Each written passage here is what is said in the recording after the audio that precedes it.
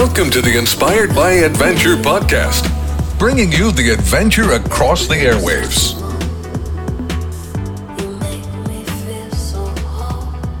All right. Hello, everyone. Welcome. My name is Cole Watkins, and I'm your host, coming to you from our corporate office in beautiful Augusta, Georgia. Whether you're watching through our Zoom Into Adventure series or listening to our new Inspired by Adventure podcast, we want to thank you for joining us today. But yeah, let's go ahead and dive on in. If you've ever dove or traveled to the Belize, dove on the Belize aggressors or snorkeled in Belize, you may have spent some time around the Turniff Atoll.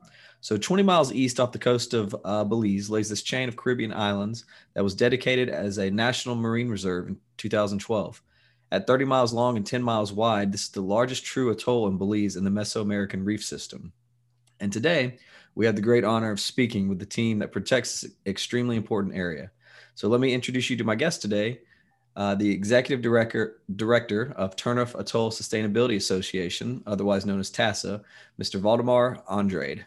How are you doing today? I'm doing well, Cole. How are you doing? I'm doing good. I can tell you're having better weather than we are today. Yes, definitely. It's bright and sunny. It has been raining before, but these days have been bright and sunny. So you're invited to come over, though. Oh man, I am ready to get down to Belize, really, big time. I went there last year with a friend, and we had a great time. We got to do some diving on the Belize Aggressor 4, saw some spotted eagle rays, sharks, stingrays. It was a really good trip. I had a really great time. Yeah, that gives me the opportunity to just thank the team here in Belize. We work mainly with Jerome, one of the captains on one of the aggressors. Yeah, great. Yeah. Jerome basically has assisted us with putting down a lot of mooring buoys in the area so people don't have to anchor, and create destruction on the reefs or the sand flats. And we also work with David Gegg, who is the managing person here on the ground as well. And I had the pleasure of actually meeting Wayne a few weeks ago, and we have had a great series of exchanges since then. Mm-hmm. And so the aggressor fleet and the whole aggressor company is a great partner for us here in Belize. Well, it's great to hear you say that. We've been hearing nothing but great things about TASA. So why don't you tell us a little bit about yourself and about TASA? Let's hear all about it. Sure. My background is in environmental planning and policy. I actually studied in North Carolina at Wilmington. Okay. Where I did my degree in environmental planning and policy. And I started in this field many decades ago. I used to work for the Belize Audubon Society, where we managed 9 protected areas, and I thought it would be a good opportunity to take on the challenge of managing one protected area and doing it from the ground up. But Turniff is quite a monster. It's 325,000, and I mean that in a good way. Yeah. It's 325,000 acres of marine reserve, and unlike many other reserves, the entire area is protected. And so we have to work with the landowners, we have to work with the fishers, the tourism stakeholders, to ensure the protection and the management of this reserve. Turniff actually produces for the national cooperative here at least 25% of their production in conch and lobster, and probably in finfish as well. And so it's a great production machine. It also provides shoreline protection for the entire Belize city, which is the largest population center for the country of Belize. You have over 80,000 people in that area. And so it also provides a great amount of tourism because it is a niche market for fly fishing, diving, snorkeling. And all in all, it provides about $250 million annually to the economy of Belize. So wow. That's just one reserve. So you can imagine the great work that we have to do there. Yeah, exactly. Yeah, that sounds like a big task, and a lot of people's livelihoods have ties with the Turniff Atoll. Yes, we have over 750 fishers who are registered to fish in this area. We see about 200 of them that customarily use it to fish conch, lobster, and finfish. Mm-hmm. And so we interact with about 75% of them on an annual basis, because we do the enforcement checks and ensure that they're keeping within regulations. We have size limits and open and closed seasons for conch and lobster and some of the finfish.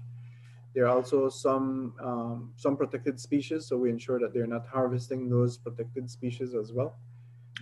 For us, we have a great advantage in Belize in that we have delegated powers of arrest, and we are able to take anybody that commits an infraction to court, and so they can be charged and fined, or they can be fined and confined. And so our Wow. work is very serious on that level. Yeah, you letting them know that you mean business. It's a very important thing. So tell me how the patrol days work. Actually, you sent me stats. It looks like you guys are patrolling almost every day of the month, and your numbers have been increasing Yes. over the years. So tell me how that works. What is the team that are out on the boats looking for exactly when they're in the area? Sure. So normally there are about at least three of our officers to a vessel. We patrol in 25 feet skiffs that normally are powered by 115 four-stroke horse-powered engines. And the reason we use four-stroke is because the two-strokes draw a lot of oil in the area, and so by policy, our board does not allow us to use two-stroke engines, outboard engines. Okay. So that is something definitely that that we abide by. These guys then go out. We also have a vessel monitoring system. So we have some fishers who have volunteered to put a tracking system on their small scale fisher vessel, so that we are able to see where they are at, and that vessel monitoring system comes with a SOS mechanism. So if they get into trouble, or if they lose power on their engine, or if they have any issues, they can press a button and we can go out and rescue them.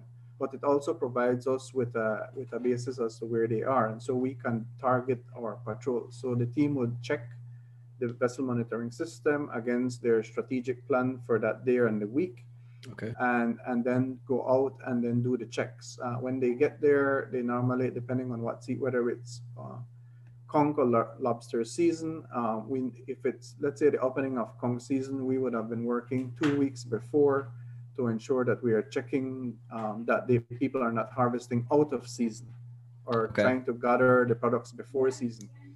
If it's on the day of the opening, then we are going to be checking the size limits to ensure that they have the proper carcass lengths, to ensure that they're not harvesting females with eggs.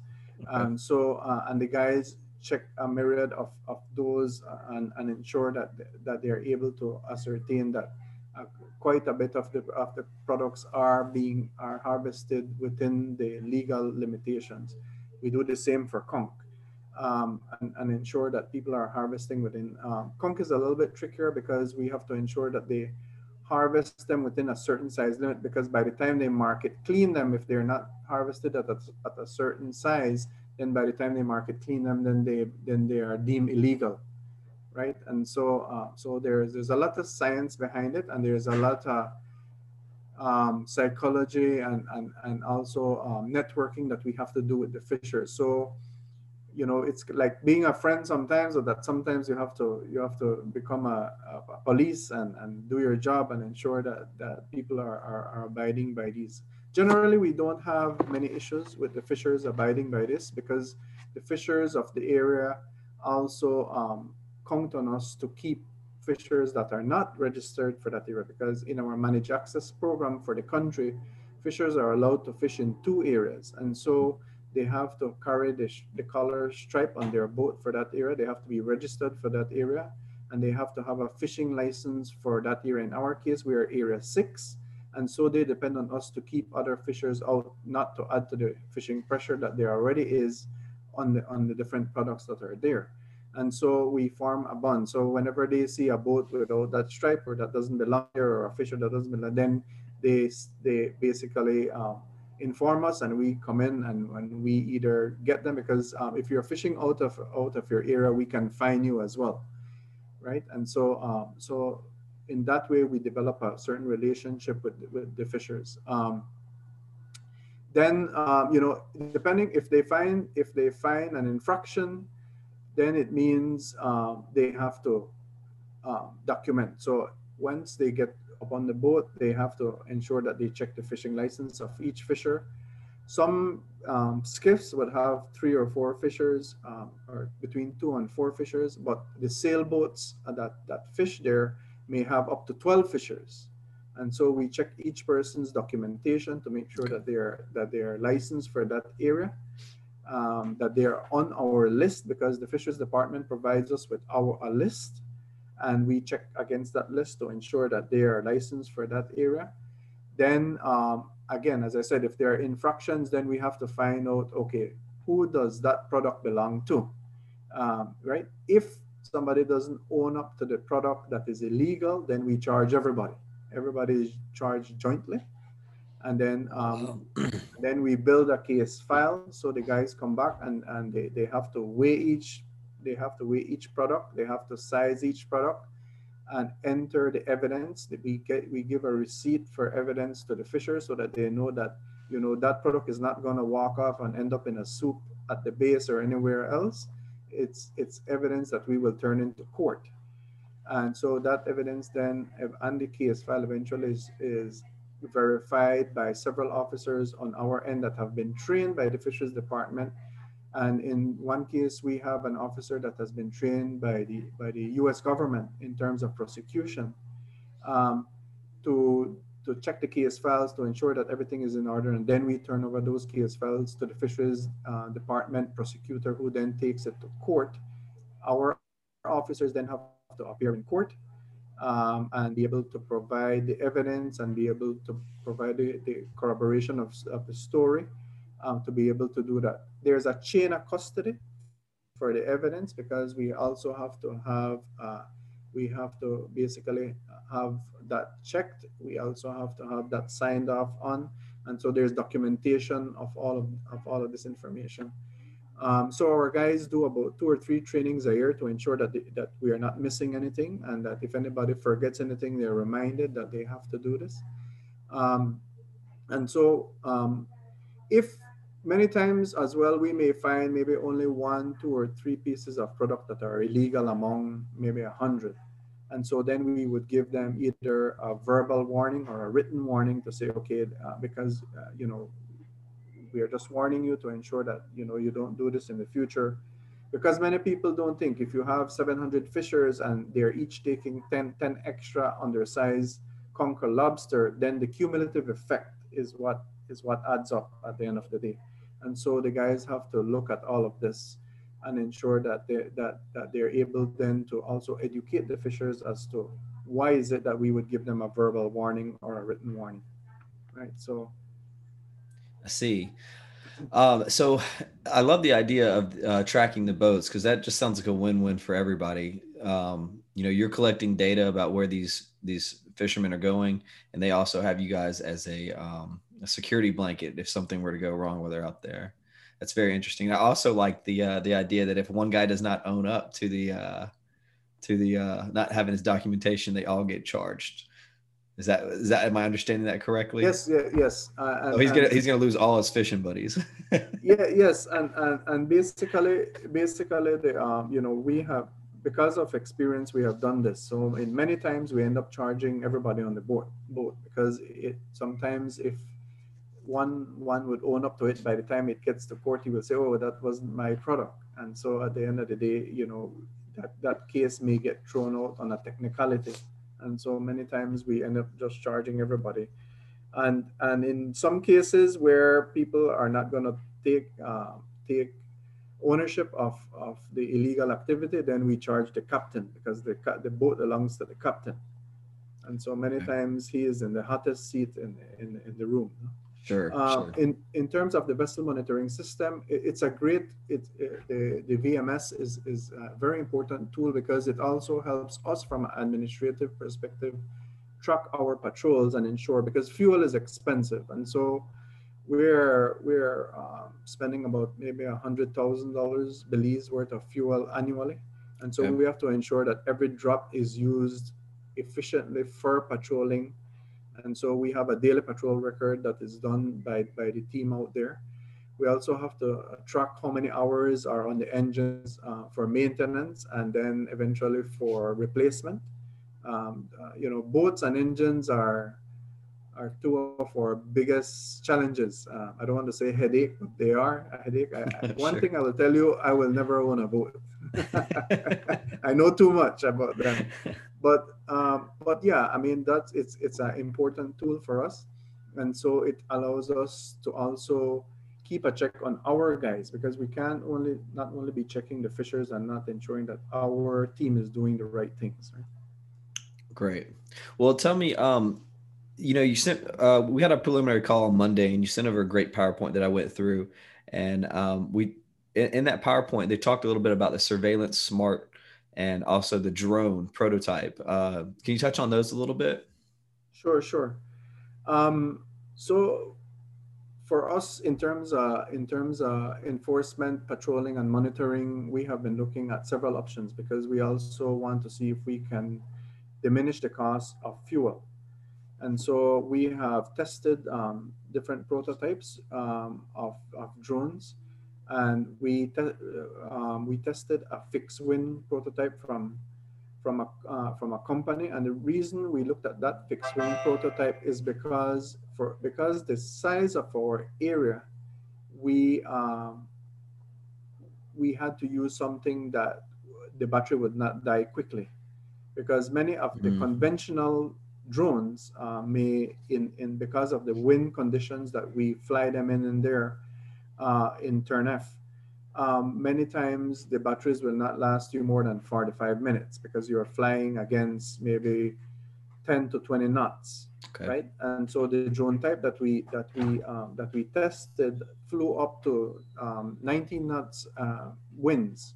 the Wow. other the other beauty about it is that it had a super very sharp camera, and so we also want to ensure that we can use those images to enter into the chain of custody in the event that we are able to in the event that we capture any illegal activity from the drone flights, because then we can get the registration number on the boat. We can probably see who is on the boat and what kind of gear they had on the boat before they throw it over by the time we get there, and so it helps us also to have wider coverage. But Hmm. just like the VMS, we can send the drone first, look at where most of the fishers are congregated, and then have a more targeted patrol going out to that area where we would see most of the fishers. In the event of search and rescue, it's also very important because we can get a good visual as to what is happening with the issue or the challenge of a fisher or whoever it is. Because we have had issues with tourism stakeholders as well. Having issues with their engines or weather conditions, created issues for them. And so many times this is important for us to be able to reach them. And so the drone gives us also that opportunity to ensure that we are able to get to them on time. What kind of flight time do you have on that drone? Um, I, if I remember correctly, we had tested it for well over an hour. Wow. Wow! And so we can literally fly from base to base. The other beauty about it, it is made of styrofoam, and so if it crashes, we can just duct tape the part and go again, right? While That's on very if a, nice. while As a on guy a who's conventional one, if it is not if as a guy who's crashed like 5 drones, that sounds very nice. say that again. As a guy who's crashed 5 drones, that sounds very nice. Yeah, and so on a conventional one, if it's not waterproof, but when once it gets into the water, then it's gone, right? With Yep. with this prototype, you can duct tape it, or you can have extra parts, and you just slap in the extra styrofoam part, and you're ready to go again. It also is dual because you basically fly it. You can fly it from it has firmware that you can fly it from a vessel, or you can fly it from land. Many of the conventional drones, the firmware only allows you to fly it from a land base. So I couldn't fly it from a boat. So I couldn't launch it from a particular spot to be able to overlook other areas. It can also land on water. So on the way back, it can land in the sea without any issues, Wow. right? And so, although the downside to all of that is that, it costs a lot more. It's about 25,000 US dollars, which we are still trying to raise Wow. to get that in place. And so in the meantime, we use the Mavic Pro, Okay. right? But the maximum flight time we get out of a Mavic Pro is about 30 minutes. 30, yeah. Yeah. Interesting. How would if someone wanted to donate, how would someone go and donate to TASA? Why don't you go ahead and give us a pitch there? Okay, sure. Yeah, I mean, we that's one of the things we have discussed. We have had initial discussions with the aggressor. Of course, if anybody on your boats are willing to donate, they can do it through you guys. Of course, because we don't want to also think that we want to be approaching all of your guests. But if somebody goes to Turn F and they like what we do and they would like to give anything, we will take 5 cents to whatever you want to give. Everything counts, but if not, they can I will give you all my contact details and they can contact us and we would be able to do that. In the future, I'm hoping that we can have that partnership with the aggressor fleet, that we are able then to do it through you guys or do it through your podcasts and your different avenues of information. I'm hoping this will not be the last time we're going to talk, and at some time we can do one live from Turn F so that you're able to see some of the stuff that we're able to do on the ground. And so we can create that relationship with whoever wants to give, and then we can give them the information on how best to get that to us. Very cool. We'll definitely post some links when we post this video out there. All right, well, let's go ahead and move on. One thing I definitely wanted to talk to you about was the importance of the mangroves. For someone who's unfamiliar with how the mangroves work and all the life that starts there and eventually goes out, can you tell us a little bit about what you guys do with the mangroves and how that works in general? Sure. If you see behind there in the image, I mean, Turn F has over 11,000 hectares of mangroves, right? That's in protection, and basically what we do, and we do this with our science partners. So a lot of this work that we do, we don't do it alone. We have many partners in science and enforcement. We have both governmental and non-governmental partners that assist us in doing this. With the mangroves specifically, the University of Belize has been tracking over the last 10 years and have been monitoring the growth of the mangrove. They have been monitoring the different aspects of the mangroves in terms of their health, in terms of the coverage of the area.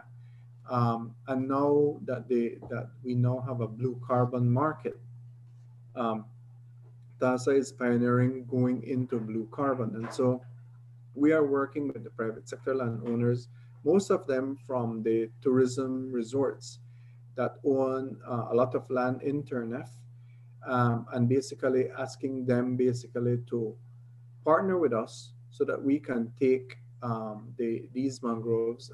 They can sign an agreement with us to be able to have those mangroves and the carbon that they are sequestering put on the voluntary carbon market.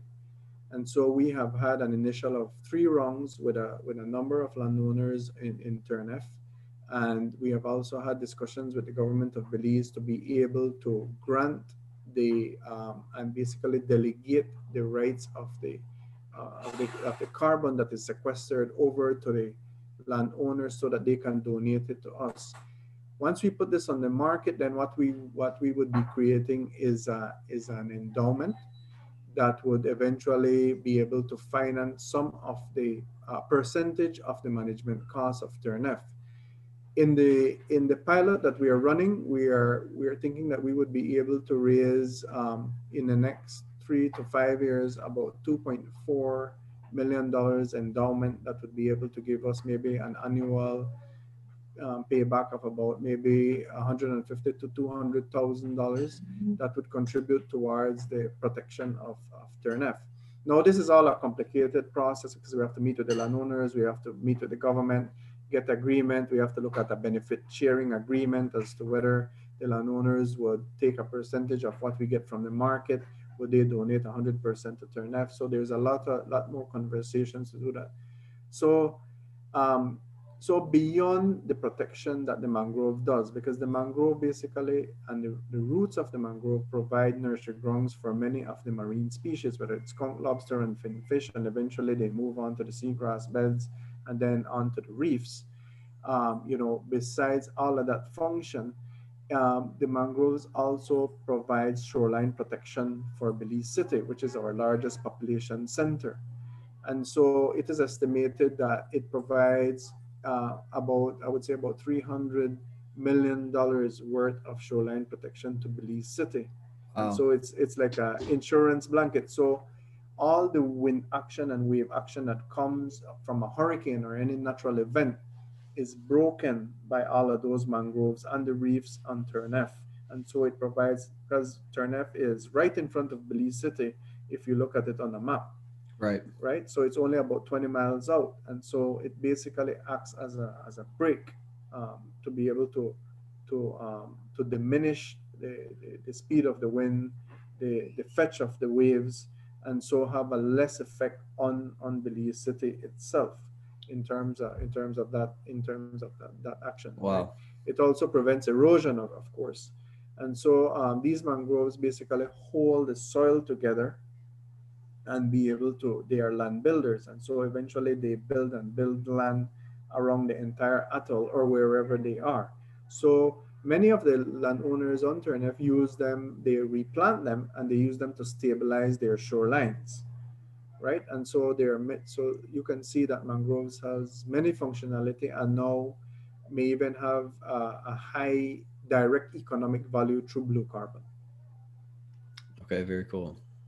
I never, I never, I know it's right there, 20 miles off the coast, but I never thought about how important that is to having, storms coming in. Yes, That very super cool. important. And again, aggressor is a good testament to this because whenever there are any major issues, the aggressor anchors on the Key Bokel on the south end just behind the cut there, so that they're in protection, right? And so Hmm. that is a function of the mangroves and the reefs that provide that shoreline protection. Speaking of with the boats, and earlier on the call, you touched on the putting the mooring lines. Tell me about how that's been going. How many do you guys think you have out there now, and has that been a good change to Okay, the sure. prototypical anchor and all that? Sure. All right. So we are just getting our feet wet with respect to our mooring buoy network, and actually Jerome has been key in alerting us to this and in working with our guys out there. Recently, some of our guys helped Jerome to put back some moorings on the west side where they normally take the aggressor visitors to do some excellent snorkeling. We just took some people out to that site to look at it, and it's an excellent, like it's like a super aquarium, Nice. very natural setting and everything.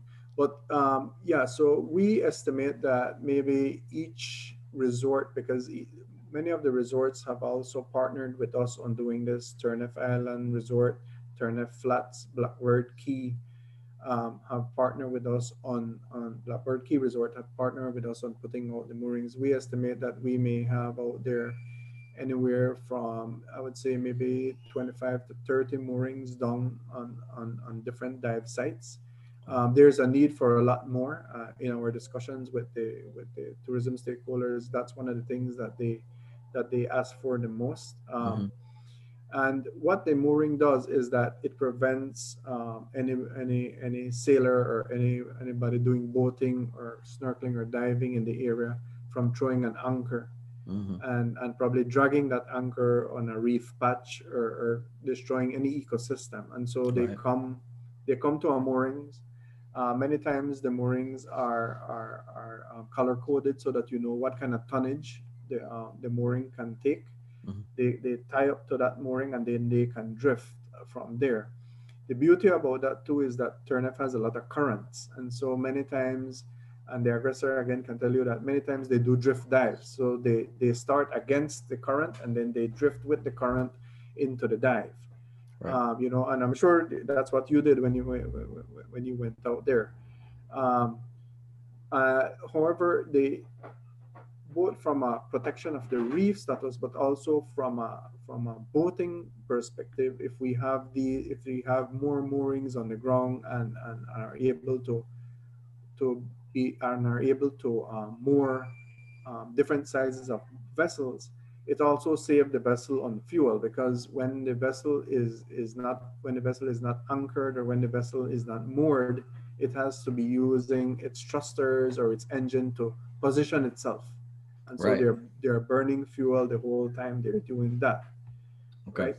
And so it has also an economic value to the boaters or visitors that go out, besides also having a safety value, because then you don't have the engines running with people snorkeling or diving in the water, you know. Mm-hmm. And Mm-hmm. as management, we have to look at this from a partnership and a holistic point of view. We don't want to look on the environmental side, which is the core of why we do this, but at the same time it has other spin-off effects, with us partnering to do this on the ground.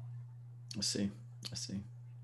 Well, tell me a little bit about the education program. Okay, sure. Yeah, so in all of this work, one of the most important, and in many instances, what we tell our donors and what we tell our public and listeners is that the education program is the glue Hmm. to all of this, right? Because we cannot we cannot go and keep arresting somebody if they don't understand why they are doing it, you know.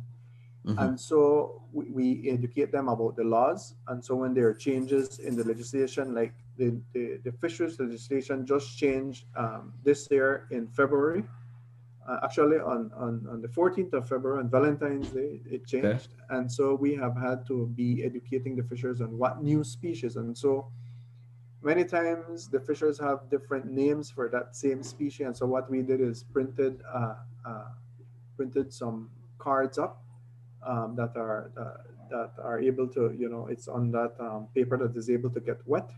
And so we distribute them to the sailors, and we to the sailboats and fishers, and tourism stakeholders, to let them understand that these fishes cannot be, or these species cannot be harvested anymore. And when we added this time, we added a lot. We added all the rays, so all the rays are protected in Belize. So when you come back, you should be able to see more rays.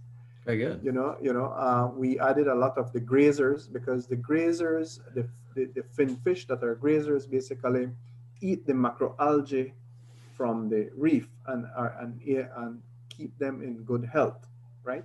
And so there has to be a balance of grazers eating that macroalgae off the reef. And so if the fish out too much of the grazers, then there is an imbalance, and then there is a spike in the growth of macroalgae, and it starts blocking out the sun from getting to the reef, right? So remember, the ecosystems are all in a balance, and how these things work. Mm-hmm. Mm-hmm. So we have many ways of doing this education. So one is we do boat to boat activities, and so literally we have a team of people. We have an education assistant that goes out.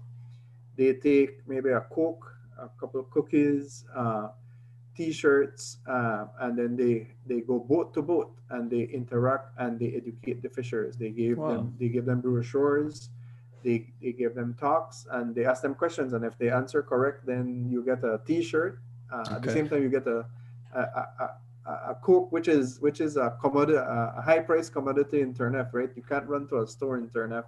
So Okay. a Coke is a welcome drink every now and then there, and so we do that we normally try to do that pre and post season. So pre-season for lobster and conch and post-season for lobster and conch, so that we are interacting, not only educating them, but also seeing what they're doing during, before the opening of the seasons and Mhm. after the opening of the season, to kind of gauge what the behaviors are. Pre-COVID, we also used to go to the communities, and we did we everybody was invited. You know, whether you're, you know, the whole family is invited to come out, and we do a presentation similar to what I sent to you, Mhm. a little, sometimes a little bit more scaled down, to let them understand, okay, this is that we're really doing work out there. You know, the guys are not playing around. You know, we're not just wasting time out there. We let them understand how many arrests we do. We also want to let them understand what science we did for that year, and how much work we did in terms of science, because the only way we can ensure that we are educating the communities and the fishers and the users of the area is through the science. So the science provides us with a backdrop as to what is happening with each species, what is happening with each ecosystem, because and then we create an adaptive management program. And so we then try to look, okay, how do we need to change harvest rules? Do we need to recommend new policies on how things are done? And so these discussions we have with the stakeholders of the area, to let them to see what their feedback is. And many times they corroborate the scientific evidence that we have, but they have their own terminologies. Like for coral bleaching, they would tell us, you know, the stone heads are white, and they can tell us exact locations, and so we're able to corroborate that information. Hmm. We Okay. also have formal approaches with the kids of the fishers, Hmm. and the stakeholders of our six communities. You know, we work with Shunush, Kapabank, and Sartaneja, which is way in the north of the country. So these guys would get up at 4 in the morning, and they catch a bus. Their sailboats are parked in Belize City, or docked in Belize City, and then they take that sailboat out to the area. But we also have Belize City, San Pedro, and Kikaker, who also utilize those areas, and so we have to also do education to the kids there. So the children are especially an important part of what we do, because normally they are the ones who get excited. They will go home and tell mom and dad or their sister, Mhm. this is what we learned, and about Turnef, and this is how Turnef really works. And so we have several programs that we do with them. They go into the school, they give different talks. We also attend their cultural events, or they have festivals or different things, and we put up a booth, and we ask questions, and we do giveaways, water bottles, t-shirts. Mhm. They play games to win or different things, but everything is meant to be educating them about the different species, about what we do, about the importance of Turnef, about the economic value of Turnef. And so we do that with the students, and then we have a general public that we deal with, right? And so we have social media on Facebook, and other social media platforms, and we also attend fairs and events, to spread the word. In line with education, we also look at alternative, or what we call complementary livelihoods, right? Because we can't really move the fishers completely away from fishing, because their major investment beside their houses are in a boat, and many times their boat, they have invested 50, 60, 70, $100,000 in a boat in which they're using to fish, Sure. right? And so we have been pioneering, along with the Nature Conservancy, seaweed mariculture.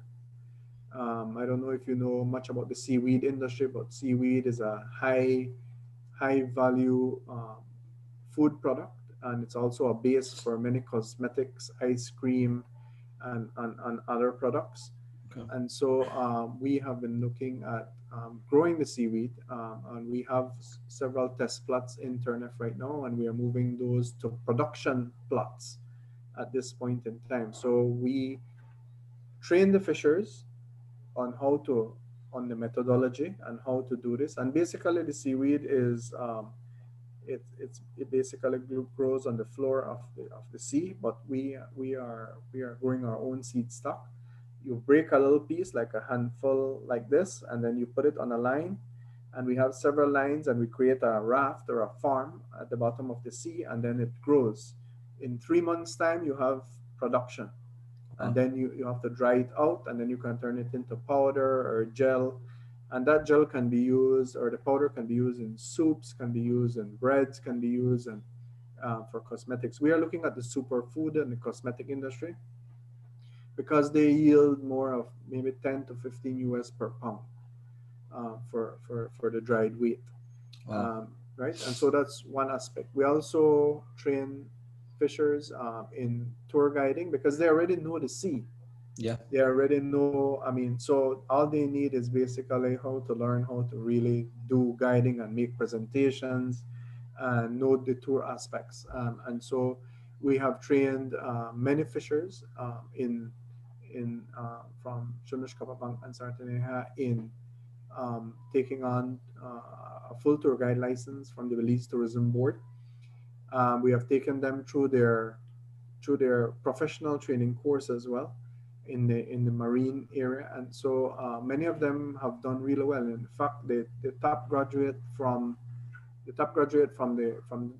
those cohorts were fishers from the Turnef Atoll, who did really well, and that goes to show that with the right investment and the right networking and collaboration, you can provide alternative. Because many times, like in December, there are many northerlies, and many times they cannot go out to fish, and so they're looking for other. But this is also normally pre-COVID, it was high season for tourism, right?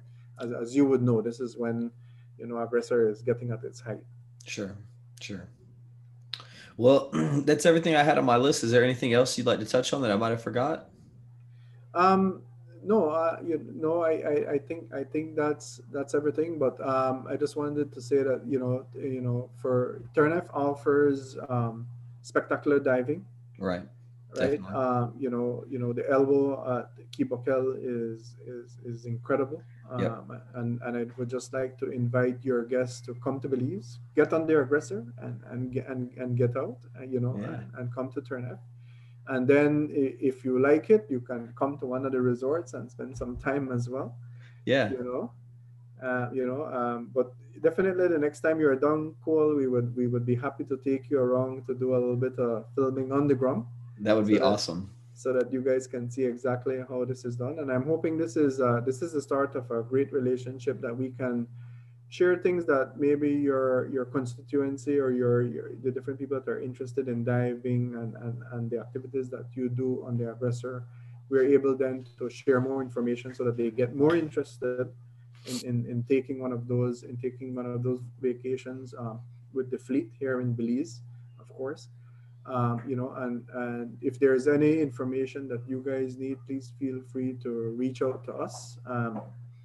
And I will be sharing our links and details in the event that there is anybody willing to help. Hmm. And it doesn't have to be monetary. If there are a few recreational fishers or anybody that is getting rid of an engine that is still in good condition, we can figure out a way to get it to Belize so that we can still use it on one of the patrol boats. Okay. Or if you want to donate one of the crash drones that you have. I don't know how good a three propeller drone would fly, especially in those winds. Yeah. Just saying this as to say that it doesn't have to be monetary. It can be equipment. We use also Cedar GPS devices to do this. The spatial monitoring tool. Okay. It's basically a glorified phone, and we use that to be able to do that work as well. We use GPSs, so if anybody is getting rid of stuff,